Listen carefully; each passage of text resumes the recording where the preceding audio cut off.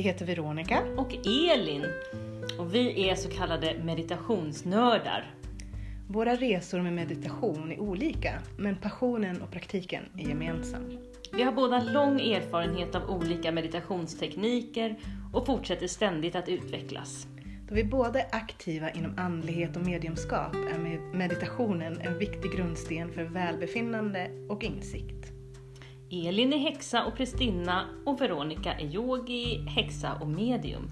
Tillsammans vill vi dela med oss kunskap, information och erfarenheter kring meditation och dess effekter.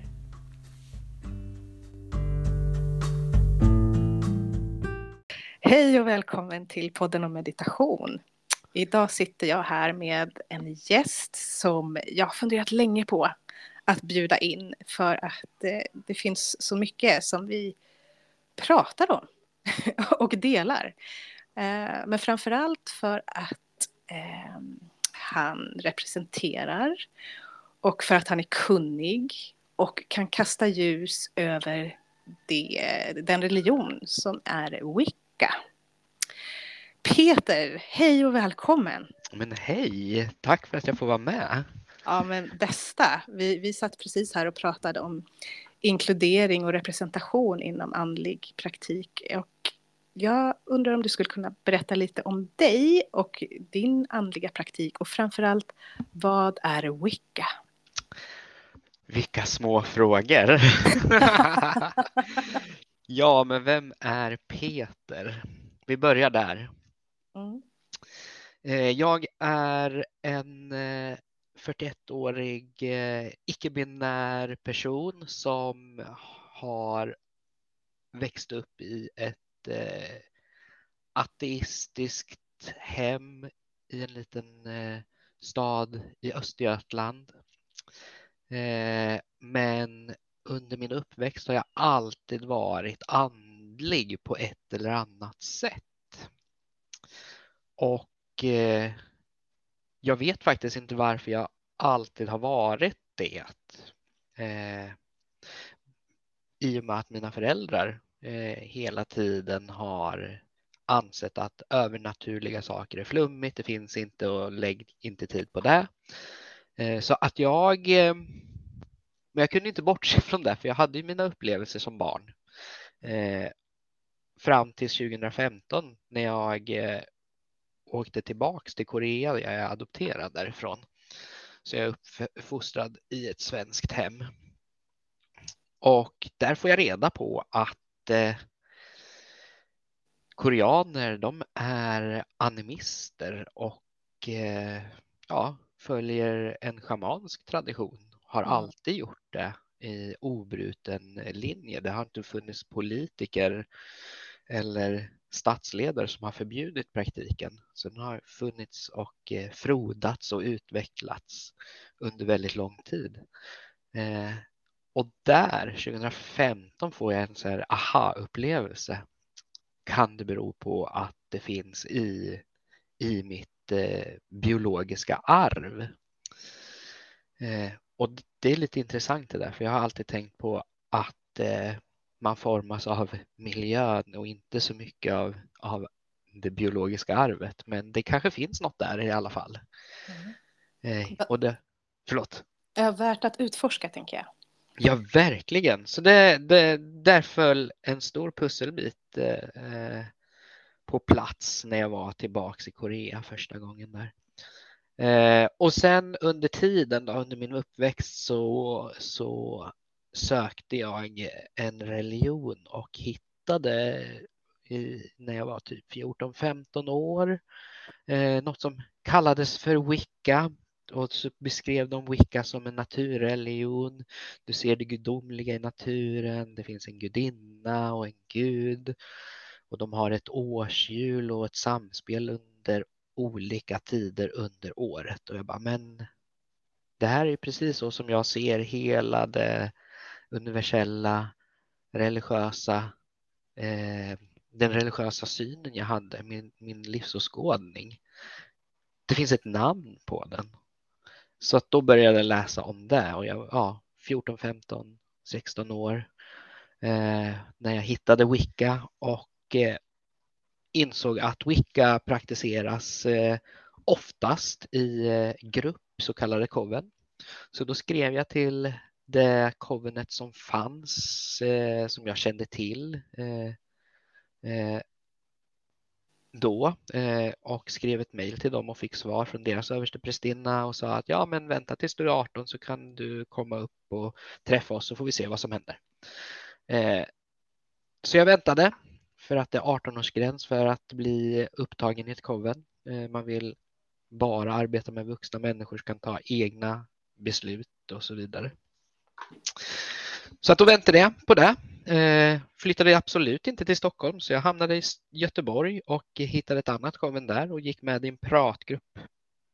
Och kände att det här med Wicca, det är nog det jag ska fortsätta med. Så 2003 flyttade jag till Uppsala och hittade ett annat coven, ett tredje coven, och började pratgrupp där, och sen är resten historia. Jag blev initierad där och tränad i där covenets tradition.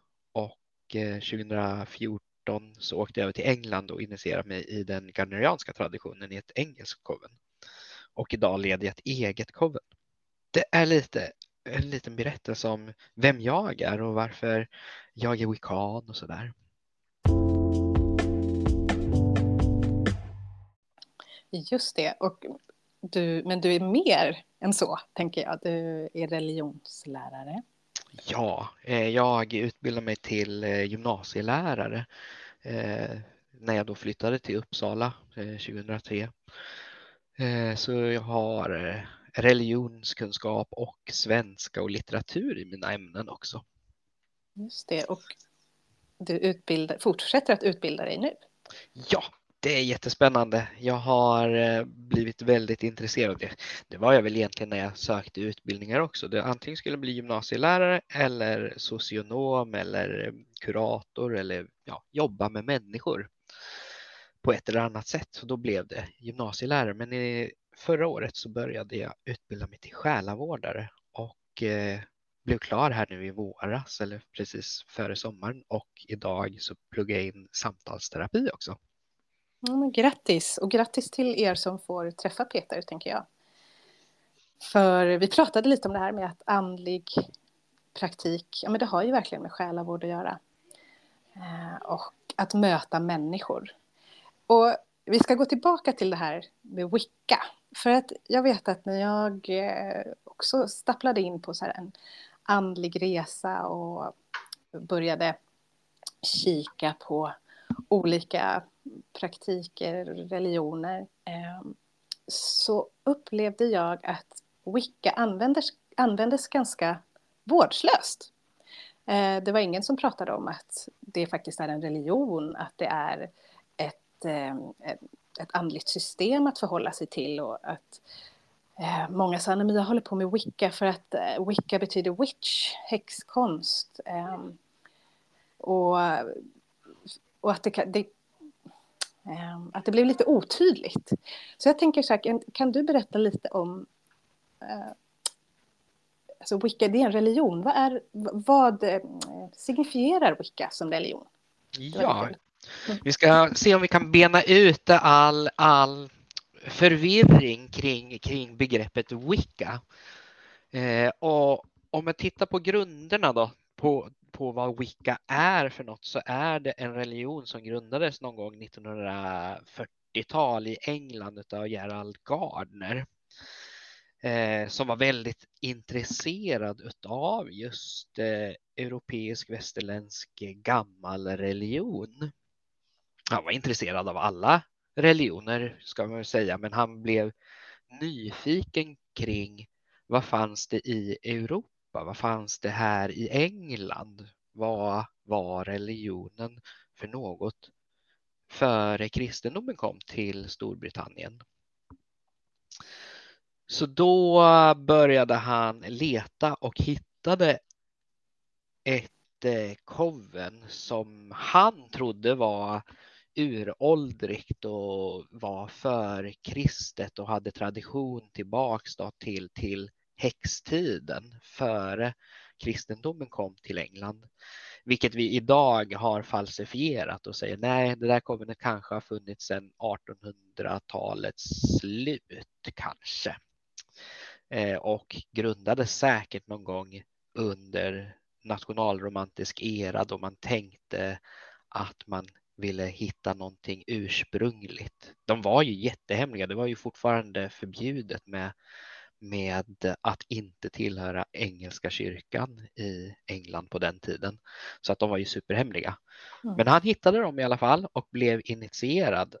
Och sen så tyckte han att det var lite tunt för att texterna han fick där, eller hans Book of Shadows han fick från det här New Forest Covenant var fragmentariska. Så då började han skriva och komplettera det hela. Så därför kan vi inte säga att Wicca är någonting äldre, utan det är någonting som Gerald Gardner skapade.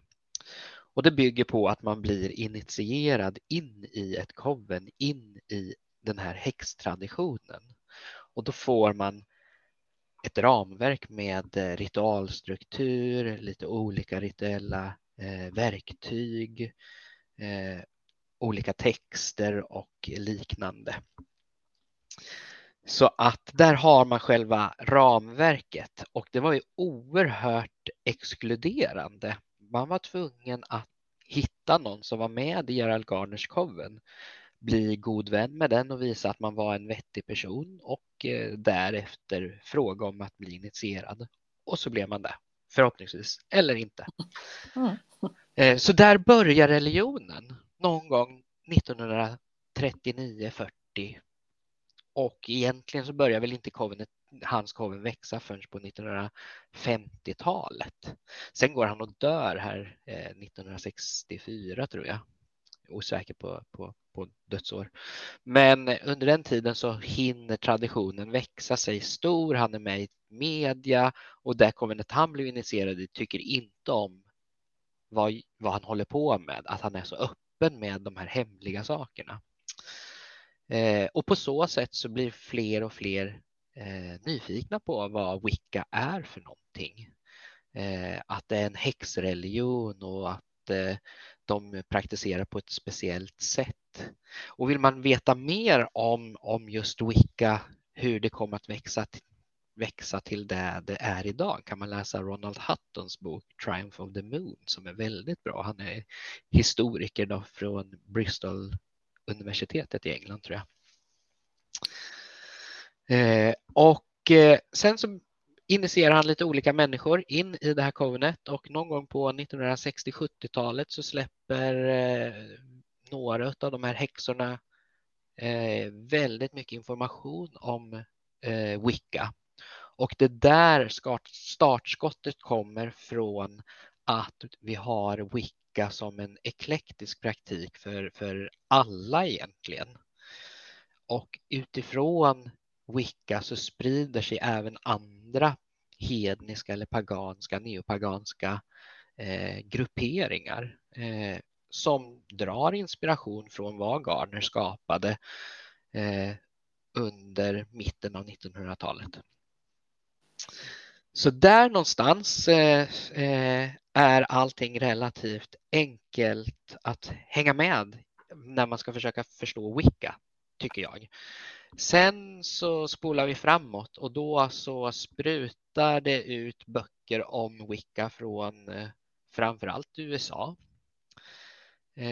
Och alla hävdar rätten till begreppet Wicca.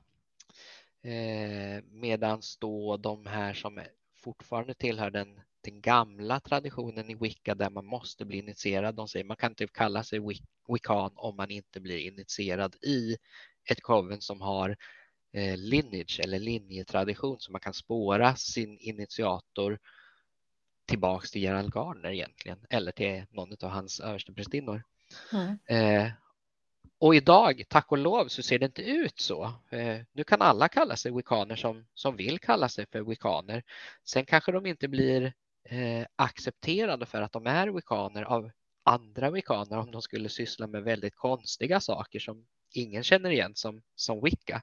Men har man liksom 8 högtider, man själv vill kalla sig för wiccan, man ser på naturen som representerar guden och gudinnan.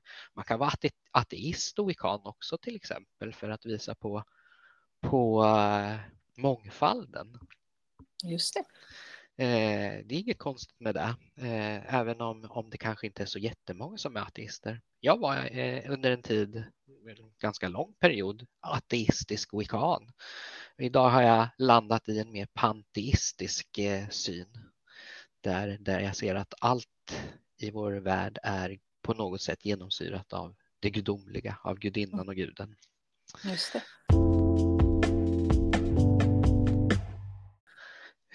Men när vi får den här explosionen på 80-90-talet med så pass många olika böcker som skriver om Wicca, så tappar också Wicca liksom lite tyngd och blir plötsligt lite allt möjligt. Wicca är kristallhealing, Wicca är läsa handflator, Wicca är att spå i kaffesump.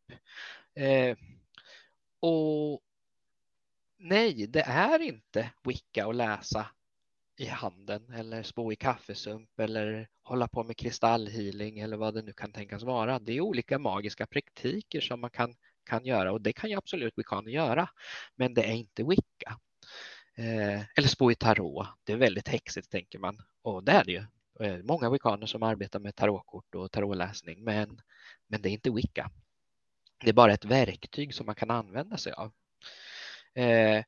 Så då börjar amerikanska wiccaner särskilja sig från det som man kallar Wicca i USA. Så Wicca i USA har samma betydelse som vi i Europa kallar för hedning eller pagan, neopagan. Så att Wicca blir ett paraplybegrepp egentligen som samlar upp allt inom neopaganismen. Och då blir det väldigt förvirrat. Ja, men är du wiccan eller är du pagan eller är du gardnerian? Så amerikanerna särskiljer sig då och tar namnet på sin tradition för att beskriva vad de är. Så att många amerikanska wiccaner som då är initierade kallar sig för, ja men jag är gardnerian eller jag är alexandrian, 2 olika stora wiccanska traditioner.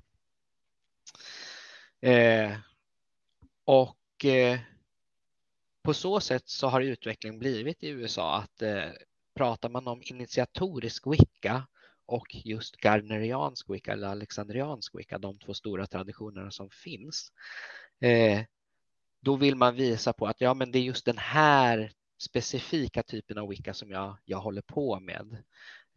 Sen finns det ju en helt uppsjö utav andra praktiker och traditioner inom Wicca. Men då vill man då särskilja på det, att visa att ja, men jag håller på med just det här. Så jag brukar kalla det för original-Wicca lite grann. När jag undervisar om just det här och i religionshistorien kring Wicca. Och på samma sätt ser jag faktiskt här i Sverige också. Många använder sig av Wicca fast de egentligen menar paganism, skulle jag vilja påpeka.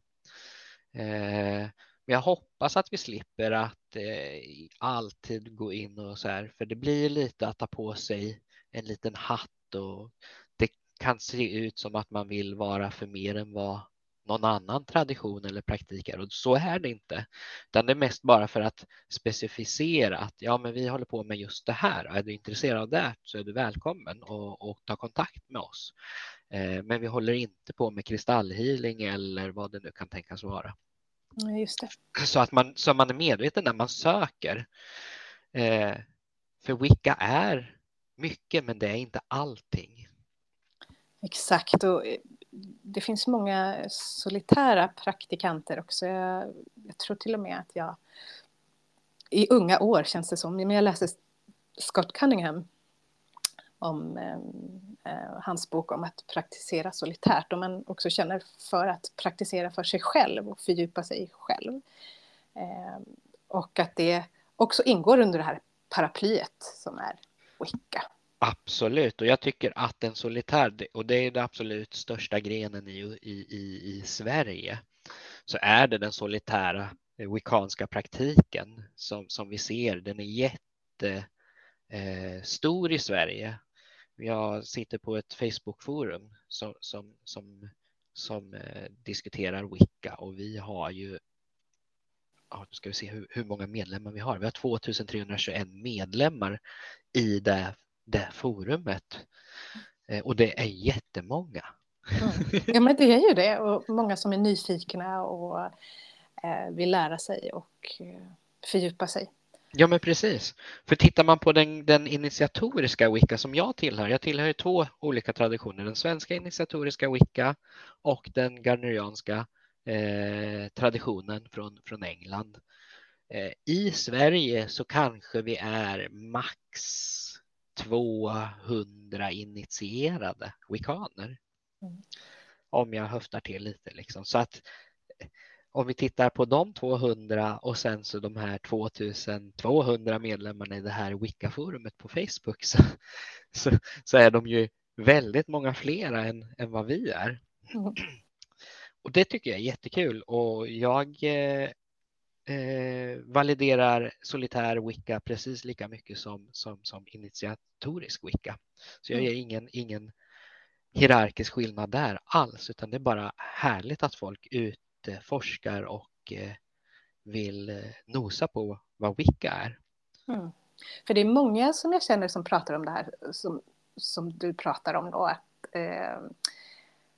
när man känner att guden, gudinnan genomsyrar naturen, att naturen att vi har ett årshjul som påverkar oss både människa och ande, och som kanske inte har något namn för det de praktiserar eller för det de känner. Och jag kan inte låta bli att i en annan podcast som heter Prästinnans väg så intervjuas alkemisten Katarina.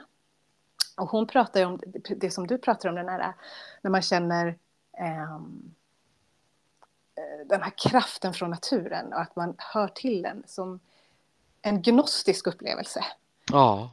De använder ju det uttrycket, att gnosism, alltså att det är den här, den är svår att beskriva i ord, men att det finns, det jag vill komma fram till, att det finns väldigt mycket i andliga praktiker som hör samman. Vi kanske har andra uttryck, men att det är mer som för oss samman än som egentligen separerar oss. Ja, men precis, och jag tror man ska vara ödmjuk inför det hela, att visa på förståelse, och förstår man inte så kan man fråga och vara nyfiken. Det tror jag är jätteviktigt. Ja. Så att man inte skapar massa onödiga konflikter och liknande. Ja, det är väldigt onödigt, och jag tänker att en sak i det, jag tycker om att nosa och informera mig och sådär, men en sak som jag ser i många andliga praktiker som ett verktyg som ofta återkommer, det är ju meditation. Ja. Och då är jag supernyfiken på, använder ni meditation inom Wicca, och i så fall på vilket sätt? Ja, meditation är ju så pass mycket.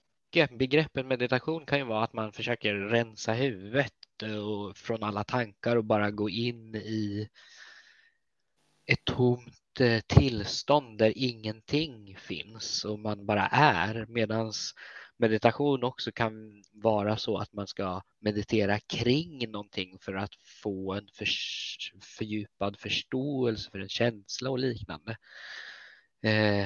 Och vi jobbar väl mer åt den här inriktade meditationen där vi vill förstå inre känslor, eller att vi vill uppleva saker i en meditation, så kallad pathworking, vägledd meditation. Det är något som vi ofta håller på med inom Wicca. Fint, jag tror att jag kan jag tar mig friheten att säga att inom prästinne-communityt i Avalon-traditionen, då kallar vi det för journeys, för Ja. resor. Ja. Att liksom utforska, komma i kontakt med inom sig själv. Och det kan vara men just gnostisk som helst, och det kan vara hur stilla som helst kanske. Ja. För min del, om jag ska prata för mig själv då, så använder jag meditation mycket inför en ritual. Så oftast innan mitt coven kommer till mig, så kan jag sitta och meditera och liksom förbereda mig inför. Nu går jag in i prästmodet och liksom låta vardagen rinna av mig. Och grunda genom meditationen. Och vi jobbar ju rätt mycket med olika transtillstånd inom Wicca. Där vi har det som kallas drawing down the moon. Att dra ner månen, att besätta sig med gudinnan eller guden. Drawing down the sun kallas det väl om man ska dra ner guden i sig själv. Och då är meditation ett jätteviktigt verktyg där man då rensar ur sig själv och försöka bli ett så rent kärl som möjligt, så att jag som Peter inte färgar det som guden eller gudinnan kommer förmedla, utan jag vill ju på något sätt försvinna och bara låta krafterna prata genom min kropp. Och då gör jag oftast meditation och försöker komma ner till ett transtillstånd. Och när jag kommer dit, då kan jag kliva ur min egen kropp och så då släpper jag på gudomen som då tar över mig. Förhoppningsvis. Annars får man sitta, jag brukar säga där, i mitt coven så siktar vi alltid på att försöka bli 100% besatta av gudarna. Det här låter kanske jätteextremt, vilket det är. Men ibland så kanske de bara kommer och står bredvid och viskar lite i örat, och då brukar jag vara rätt tydlig till mina covenmedlemmar och säga: jag är en 2, så att jag är väldigt mycket här själv, men jag förmedlar där de viskar till mig. Då vet alla, men då kanske det är färgat av vad jag vet om mina medlemmar när de ställer frågor till gudarna. Just det. Så ni presenterar vilken grad av besatthet ni är? Ja, precis. 1 är typ inte alls besatt, medan 10 är, då är man 100% besatt, och då har man inga minnen whatsoever vad som har hänt. Det kanske sker ett par gånger per år att man når dit, om ens det. Oftast ligger det runt en 6 eller 7, och det är ganska bra ändå. Ja, precis. Ja, men det här tycker jag. I prästinne-communityt kallar vi det embodiment. Och att man förkroppsligar då gudinnan eller guden. Det kan också vara, vad jag har förstått, andra dimensioner inom transmediumskap. Är det också. Jag tycker det här är väldigt spännande. Och att jag kan se likheter och kanske olika vägar dit bara. Men jag måste fråga dig, Peter, när du gjorde 100% första gången, var inte det läskigt? Det är skitläskigt. Framförallt att man har minnesluckor. Jag har aldrig varit mycket av en supare. Jag har aldrig fått minnesluckor och sånt när man dricker alkohol. Men jag kan tänka mig att det är så folk upplever när man har minnesluckor för vad som händer. Just det. Och det är skitläskigt. Jag vet inte vad jag gjorde. Då får man be sina initiander eller covenmedlemmar: vad hände? Ja, jag håller med. Det har inte hänt mig många gånger heller så där fullt ut, men det är lite sådär, nej men det här kan inte ha hänt, för att det kommer inte jag ihåg, eller jag var inte närvarande. Ja, men verkligen. Jag tror att man ska vara väldigt försiktig med just de här teknikerna så man inte går dit när man inte bör vara. Man bör vara någorlunda stabil och balanserad när man jobbar med sitt psyke så hårt.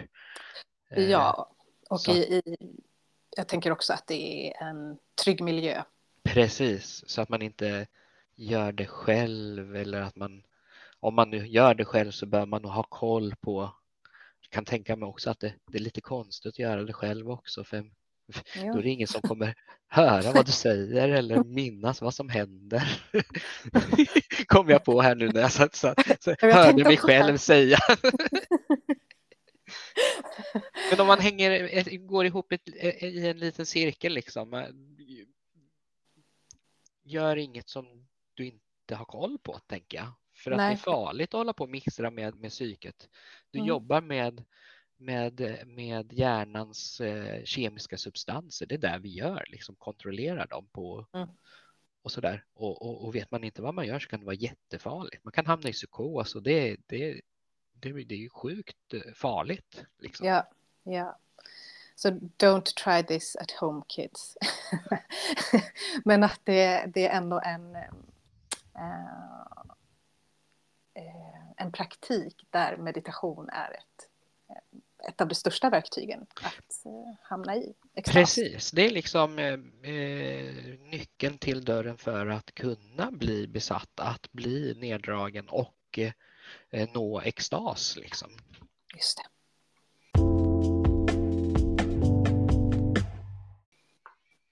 Ja, nej gud, den som inte är nyfiken på Wicca nu undrar jag. Vad har ni tagit?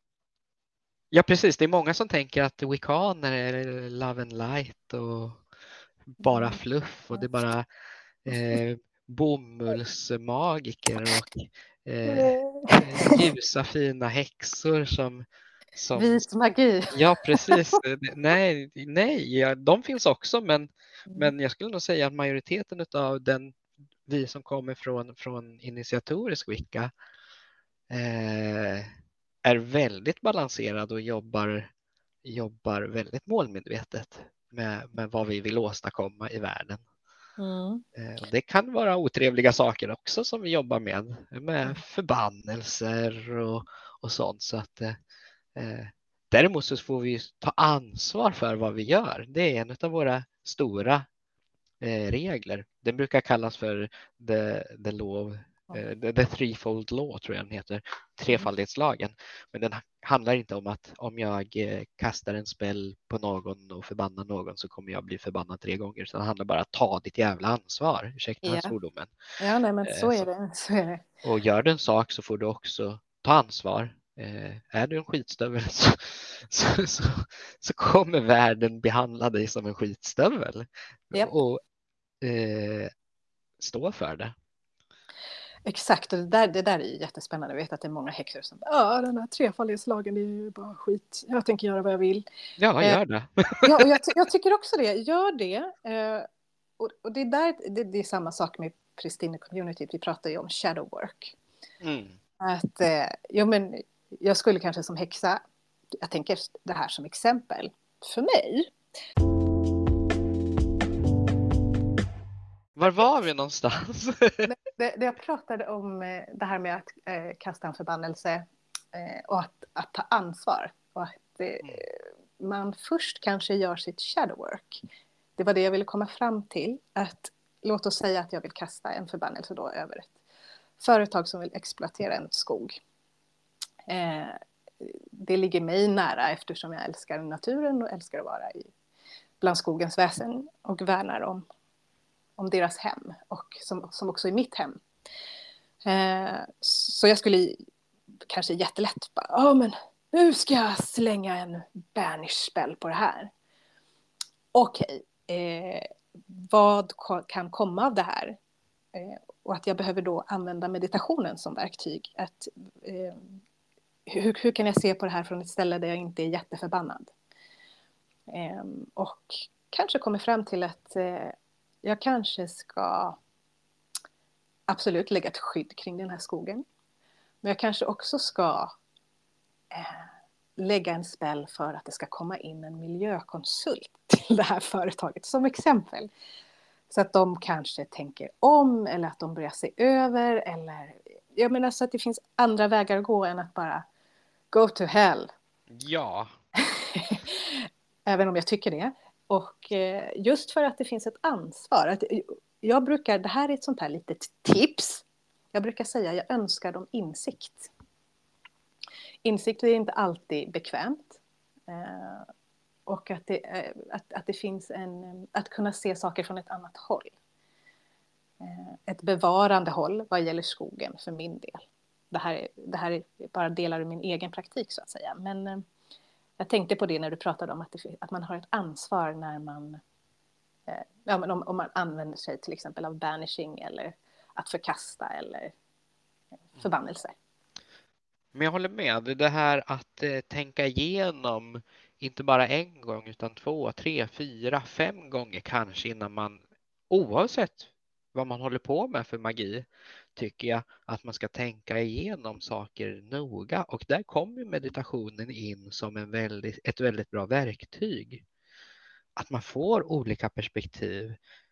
Man kanske behöver meditera kring det här flera gånger för att få en fördjupad förståelse, få många olika perspektiv. Vad händer om jag rullar igång den här bollen? Exakt. Men var det genom Wicca som du kom i kontakt med meditation första gången? Eller hade du någon praktik innan? Nej, men det var via det wiccanska uppvaknandet. När jag hittade Wicca så bara, ja, men det står lite i Scott Cunningham att man kan meditera och lite sådär. Så att absolut så var det via Wicca som meditation verkligen blev en del utav min praktik. Jag hade ju läst lite om det innan i skolan på religionsundervisning och sådär, men ingenting som jag praktiserade då. Nej. Jag tycker det är spännande och det var vem 17 var det som sa det? Någon vis person, det här med att bön är att tala till Gud eller gudinnan, medan meditation är att lyssna till. Alla håller inte med om det. Men jag känner att det är ett nice sätt att komma i kontakt med något högre inom mig själv och utanför mig själv också för den delen. Det är jättebra förklarat, tycker jag. Jag håller med. Den personen var väldigt klok och vit. Ja, precis. Det kanske till och med... Nej, det var inte jag, men jag vet att jag läste det någonstans. Jag ska ta reda på vem det var. Kan man praktisera Wicca utan pathworking och meditation?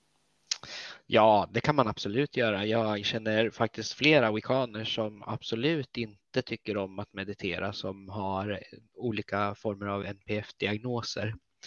Som absolut inte tycker om att sitta stilla och koncentrera sig. Tankarna vandrar runt och det är svårt för dem att hitta fokus och sådär. De blir rastlösa och då sitter de och är absolut inte intresserade av att meditera.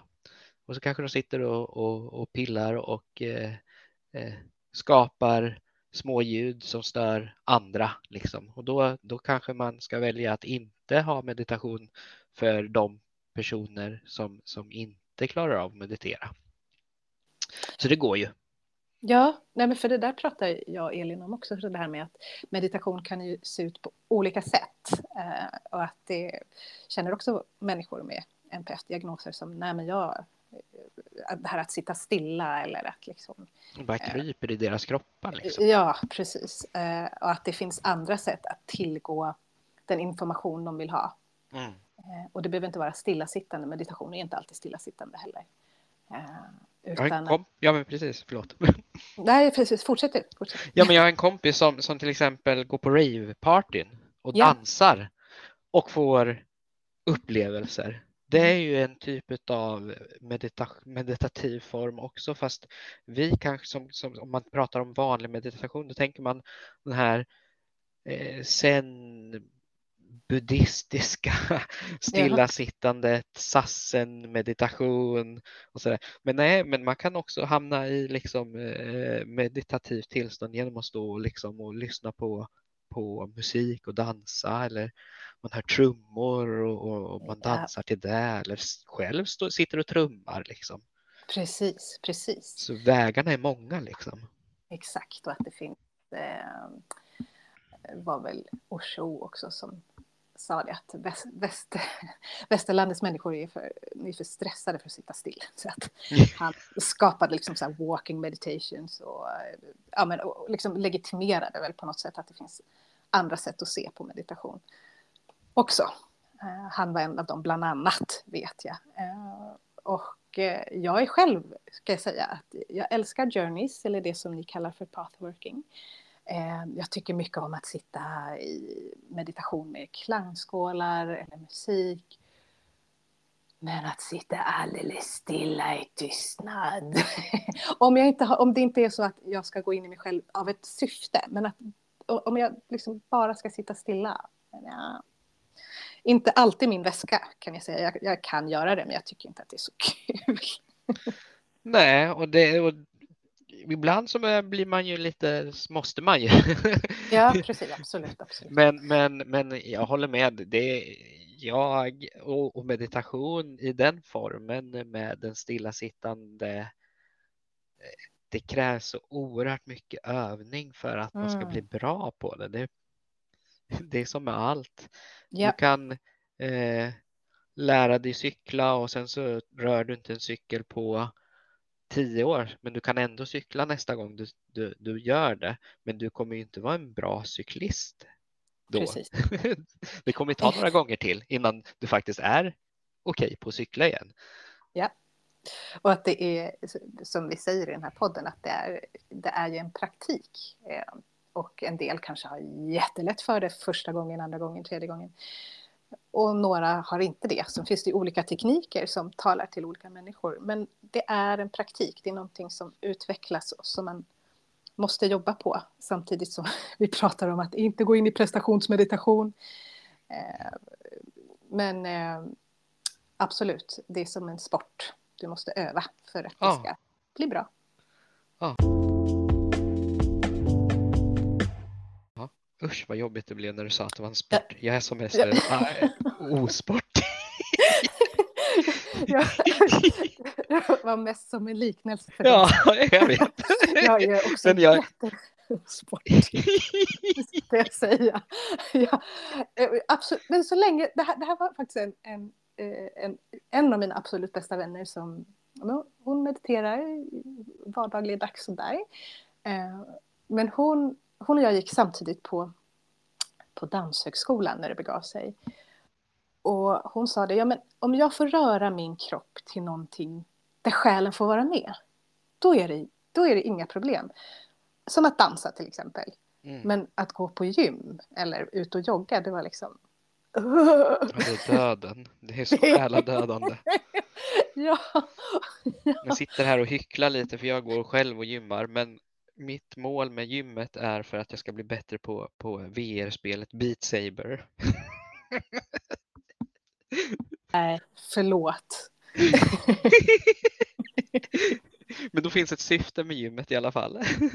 Ja, gymmet är liksom... Nej, jag hade också såna där att jag skulle gå.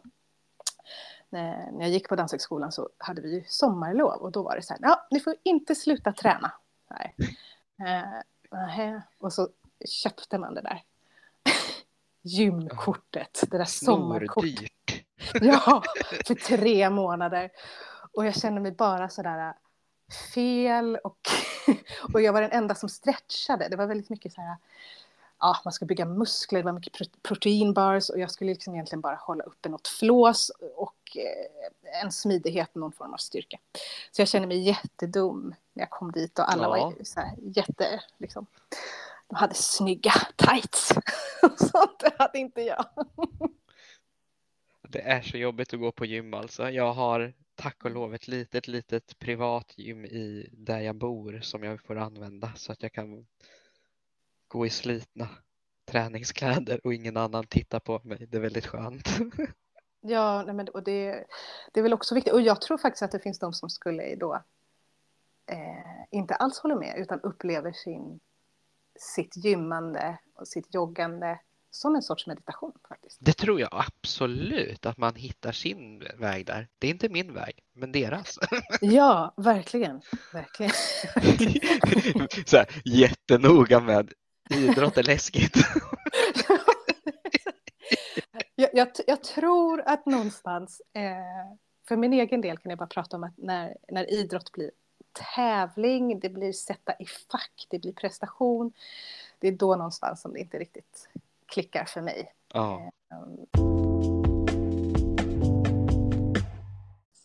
Alltså jag skulle kunna sitta och prata med dig hur länge som helst. Det finns ju så mycket man skulle kunna liksom bolla i vad gäller liksom andlig praktik och meditation och hur man möter yttervärlden, hur man möter sig själv. Men tiden har runnit iväg. Den har ju det. Vi har haft jättetrevligt. Ja, men något så jävulst, som de säger i Umeå. Något så himla jävligt trevligt. Jag har lärt mig så mycket om Wicca. Jag är så nyfiken och jag är också så glad att den här plattformen får vara med och sprida den informationen. Ja, det är jättekul att få prata om Wicca för att det finns så mycket tankar om Wicca. Och då är det kul att få berätta lite från insidan. Men vad gör jag? Hur är min typ av Wicca liksom? Mm. Och att jag står väldigt mycket för, tänker jag också, om man nu ska prata om att ha en mission. Det behöver man inte ha, men jag vill bygga broar. Jag vill hitta det som sammanför istället för det som separerar. Det är en stor del av anledningen till att jag har den här podcasten. Så att jag från botten av mitt hjärta så tackar jag att du har varit med, Peter. Tack för att jag har fått vara med. Det har varit jättespännande. Kom tillbaka. Jag är också väldigt nyfiken på, en liten parentes här, för att du återvände till Korea och upptäckte det här med den koreanska shamanismen. Kan man kalla det så? Ja, det heter koreansk shamanism eller muism på koreanska då. Men det är ju ingen som kan koreanska nästan. Nej, men jag tänker, har du fördjupat dig i det? Lite grann har jag nosat på koreansk shamanism och när jag var där så blev jag erbjuden att bli initierad shaman. Det är så coolt. Ja, och då okej, vad kommer detta innebära? Ja, men då kommer du behöva svära ditt liv till de koreanska gudarna. Du kan inte hålla på med några andra för då kommer de är väldigt svartsjuka av sig. Då kommer de döda dig. Jag bara, men det går inte för jag har svurit mig till den wiccanska praktiken den här gången. Medan de wiccanska praktiken, de är inte så svartsjuka av sig, eller de gudarna och de krafterna, utan man kan kombinera och köra flera olika traditioner om man vill. Och då sa de, fast koreansk shamanism funkar inte så. Då sa jag, men nästa gång. De bara, vi tar det nästa gång. Och det betyder ju nästa liv. Precis. Och du bara så här, då tänker jag att de använder sig väl kanske också mycket av meditation och transtillstånd kanske. De är oerhört mycket i transtillstånd och framförallt så är de extremt duktiga på att bli besatta. Det är en av deras viktigaste delar då, de som jobbar med extatisk shamanism. Det finns ju många andra shamaner som man kan gå till för att få med själavård och sånt där. Medan den extatiska shamanismen som jag var intresserad eller är intresserad av jobbar ju uteslutande med att bli besatt av gudar och gudinnor. Ja men jag bara, det är så coolt. Och det påminner mig, vi ska avsluta. Men det påminner mig jättemycket om en voodoo-prästinna som jag lärde känna. Och som hade i Ghana kallas det för shrines istället för convents. Och hon hade initierats i den ena och skulle initieras i den andra. Men berätta också att gudarna, andarna, småfolket runt voodoo är också svartsjuka. Ja. och giriga. Oerhört giriga i den koreanska också. Så att... Det här är så roligt och jag tänker att tänk om man fick forska och titta i, liksom man kunde gå långt tillbaka till urfolk och naturfolks praktik och hur de såg på årshjulet och gudomar och småfolk. Det är superspännande. Men om man tittar på just praktiken i Ghana och i Korea, jag tror inte att de kulturerna har träffat varandra, men de har liknande. Nu generaliserar jag på den här 2 meningarna som du har pratat om praktiken i Ghana. Det låter jätteoseriöst, men att man ser att det finns någon typ av ursprunglig animistisk tanke liksom. Ja. Som är väldigt lik. Exakt, och jag tänker att du satte ord på det på ett jättebra sätt. Utan att vi liksom går in och säger att så är det. Men man ser likheter. Ja, det är fantastiskt. Häftigt. Det är jättehäftigt, och det kommer jag ihåg att min musikhistorielärare pratade om. När bluesen kom till USA så fanns det någonting i östra delarna, det som nu är Ryssland, som kallades för Blue Notes och som var precis samma sak i slutändan. Och att det var väl inte jättemycket resor mellan de världsdelarna då. Nej. Så ja, det är spännande hur, jag tror Völvor kallar det för väven, att vi är sammanbundna på något sätt, mänskligheten ändå. Ja, vilket är helt fantastiskt att se. Så därför blir de här som är rasister, de blir bara korkade. De bara, ursäkta. Ser ni inte att vi hänger ihop liksom? Ja, och det är också så lustigt här då, men man kan ju göra så här, DNA, forska DNA mycket lättare än man kunde göra förut.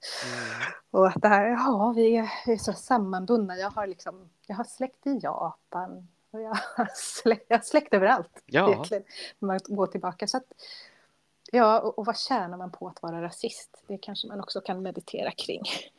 Ja, nej, det är oftast bittra människor, tänker jag. Hoppas att de hittar sin ro och slår sig fria från rasismens bojor. Ja, fördomar och rädsla. Japp. Det vill vi inte ha, varken i Wicca eller i någon annan andlig praktik faktiskt. Verkligen inte. Nej. Och du ska ju bjuda oss på lite meditation. Ja, jag tänkte ge en liten vägledd eller guidad meditation. Utifrån så som vi jobbar med meditation inom Wicca. Eller inom mitt coven, ska jag väl säga. Kan inte berätta hur andra gör. Jag tror att det kanske är lite vanligt i alla fall.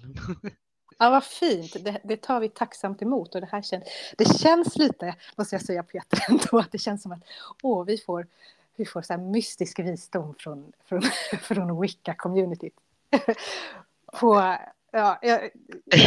Ändå. Det är hur jag känner. Jag blir bara som ett barn. Så att, bortse från det. Wiccaner må vara mystiska och lite hemlighetsfulla, men vi är inte så det är inte så mycket hemlighetsmakeri vi sitter på, utan det enda som är hemligt är initiationsritualerna. De är så hemliga så att de finns på internet.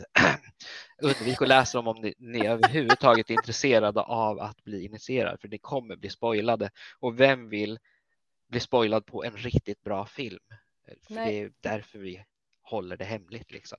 Ja, och är du intresserad av Wicca så kommer podden om meditations Facebookgrupp. Dels kommer vi länka till den här författaren som du rekommenderade, Peter. Men också Peters Facebook-profil kan vi kanske få dela. Om man är intresserad av Wicca kan man kontakta dig då. Ja, jag har faktiskt en liten hemsida om Wicca i Uppsala som jag jättegärna delar med mig. Ja, men då så.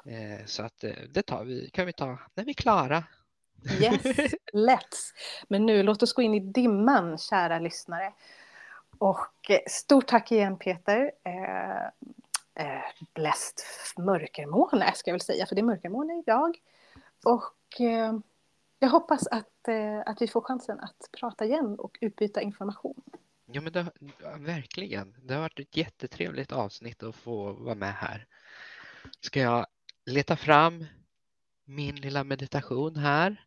Och inom mitt coven så brukar vi dedikera oss till olika gudinnor eller gudar, och gudar ska jag väl säga. Det här är en av de gudinnorna som jag är dedikerad präst till, och hon heter Tailtew och är en irländsk gudinna. Och det kommer vara så att jag ger en inledande avslappning så att vi är helt avslappnade när vi går in i meditationen.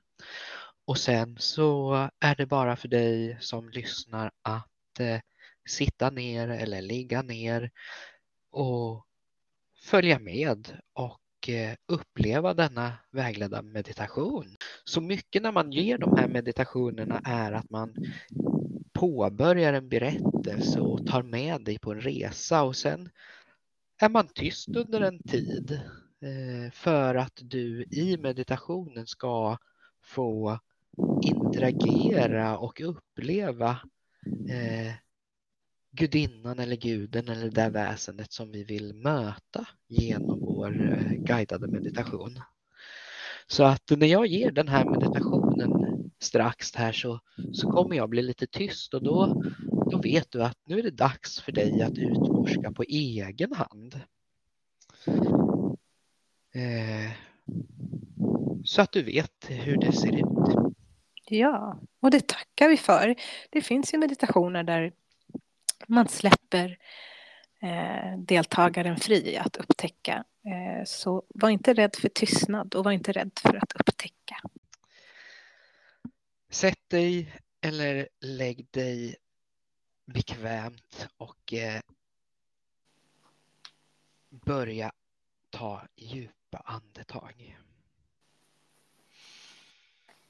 Andas in och andas ut.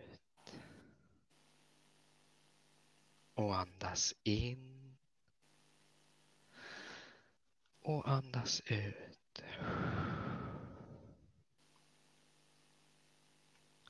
Fortsätt att hålla denna långsamma andning.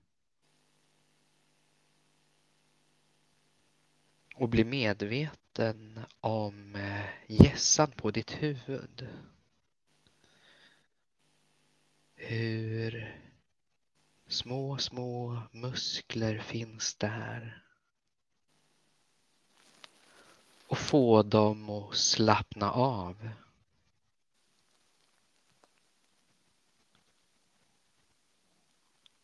Och flytta fokus till pannan och tinningarna.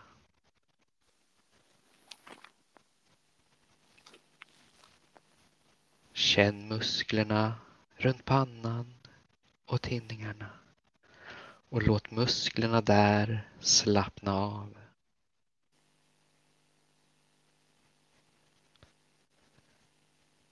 Du har muskler vid kinderna, vid käkarna, hakan.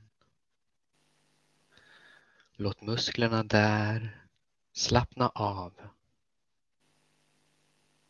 Slappna av.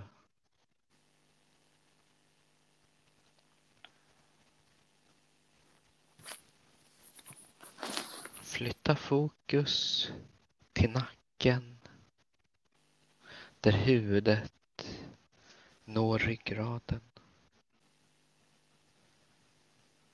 Och känn hur du slappnar av.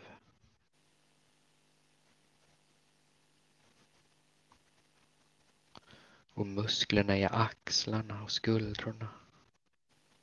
Ner längs med ryggraden. Slappnar av.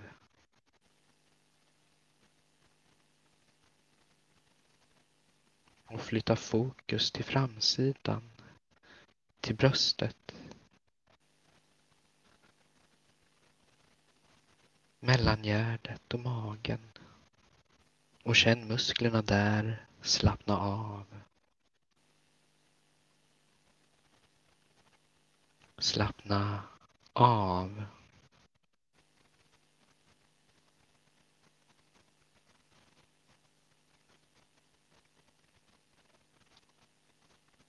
Och flytta fokus till armarna.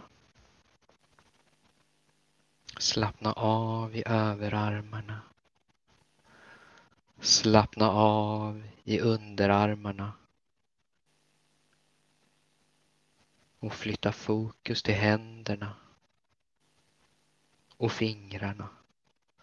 Alla små, små muskler där slappnar av.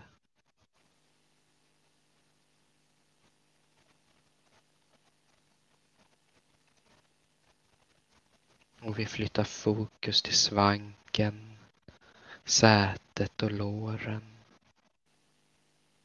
Stora muskelgrupper. Låt dem slappna av.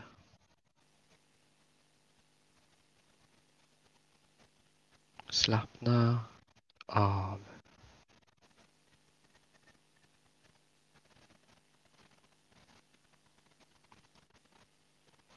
Och vi flyttar fokus till knäna och vaderna och framsidan av smalbenen. Och vi slappnar av.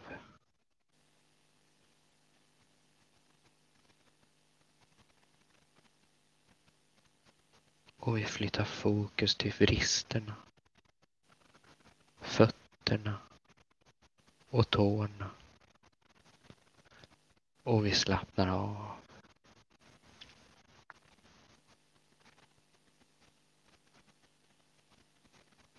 Slappna av. Och vi ligger eller sitter och andas långsamt. Och blir medveten av hela vår kropp som är helt avslappnad.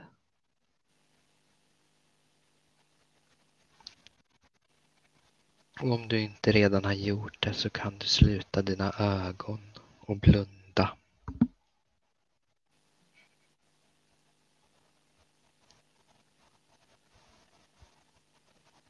När du nu är fullt avslappnad så kan ditt sinne färdas lätt och fritt överallt dit du vill färdas. Och den här gången följer du med mig på denna resa där du ska få träffa Tailtue, en gudinna från de iriska, gröna, böljande fälten.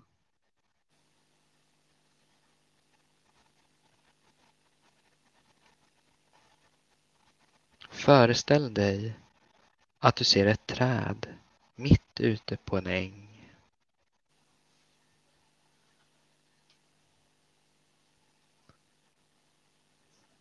Rör dig mot trädet och ställ dig framför trädet.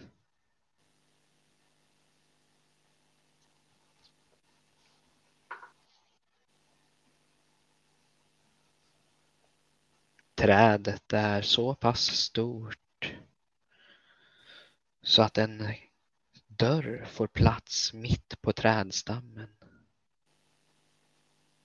Gå fram till dörren och öppna den. Och bakom dörren ser du en mörk tunnel.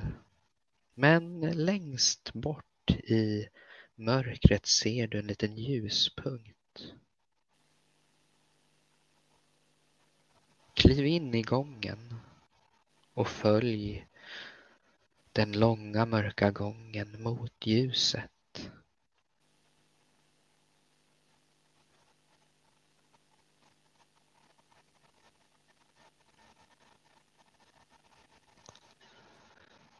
I gången hör du avlägsna röster chanta, brega.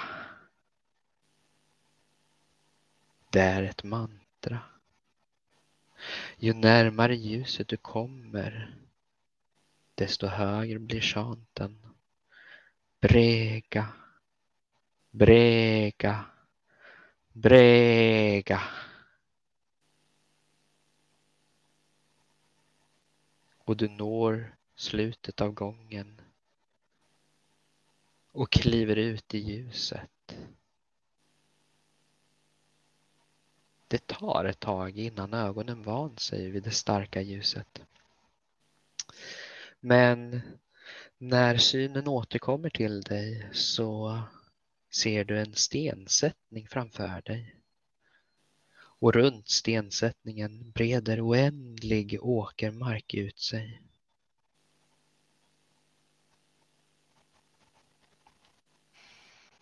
Gå fram till stensättningen och du ser en Trojaborg, en labyrint som ligger där i mitten. Och du börjar vandra den.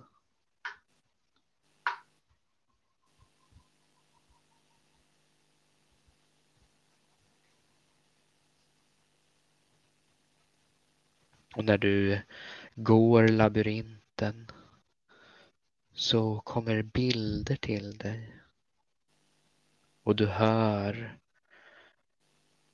orden och namnen. Brega, brega, brega. Tail to, tail to, tail to. Från marken, från träden, från åkrarna, från buskarna, från luften och från stenarna.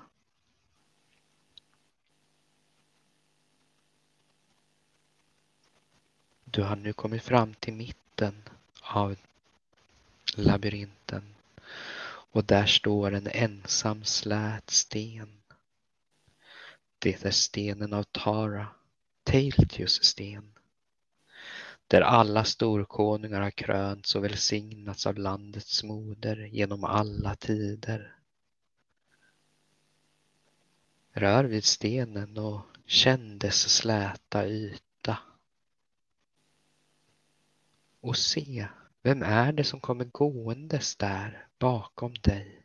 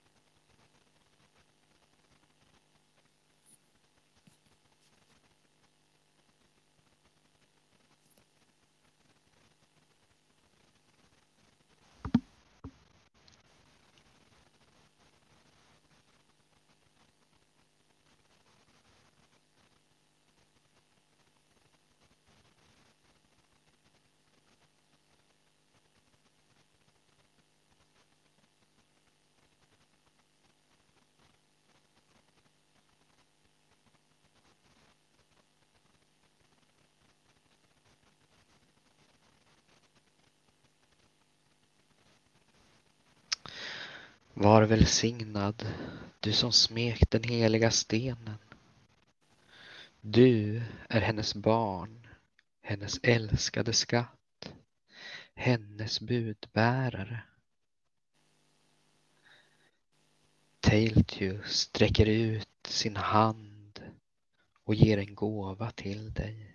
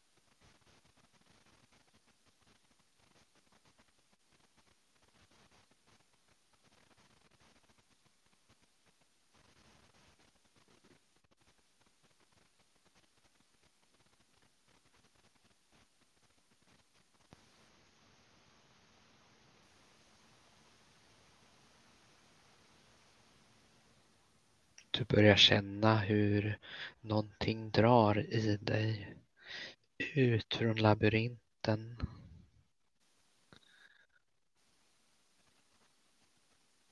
Och du dras ut från labyrinten och tillbaks mot utgången av stensättningen. Din kropp kallar på dig. Din tid bortom vårt rike är på väg att ta slut. Det är dags för dig att röra dig hemåt igen.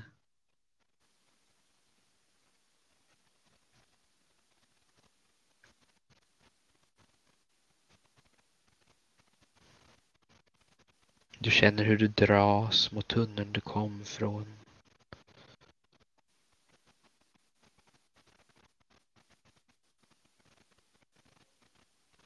Och du ser hur den öppna dörren inne i trädet lyser i slutet av tunneln. Du svävar fram genom mörkret mot dörren.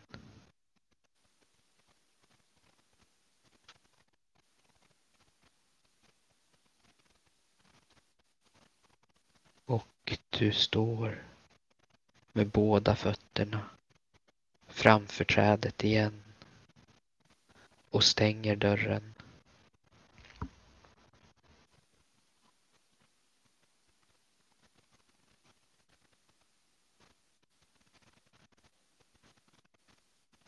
Gå nu 3 varv runt trädet och fundera på vad Teiltjus gåva var till dig och vad den betyder.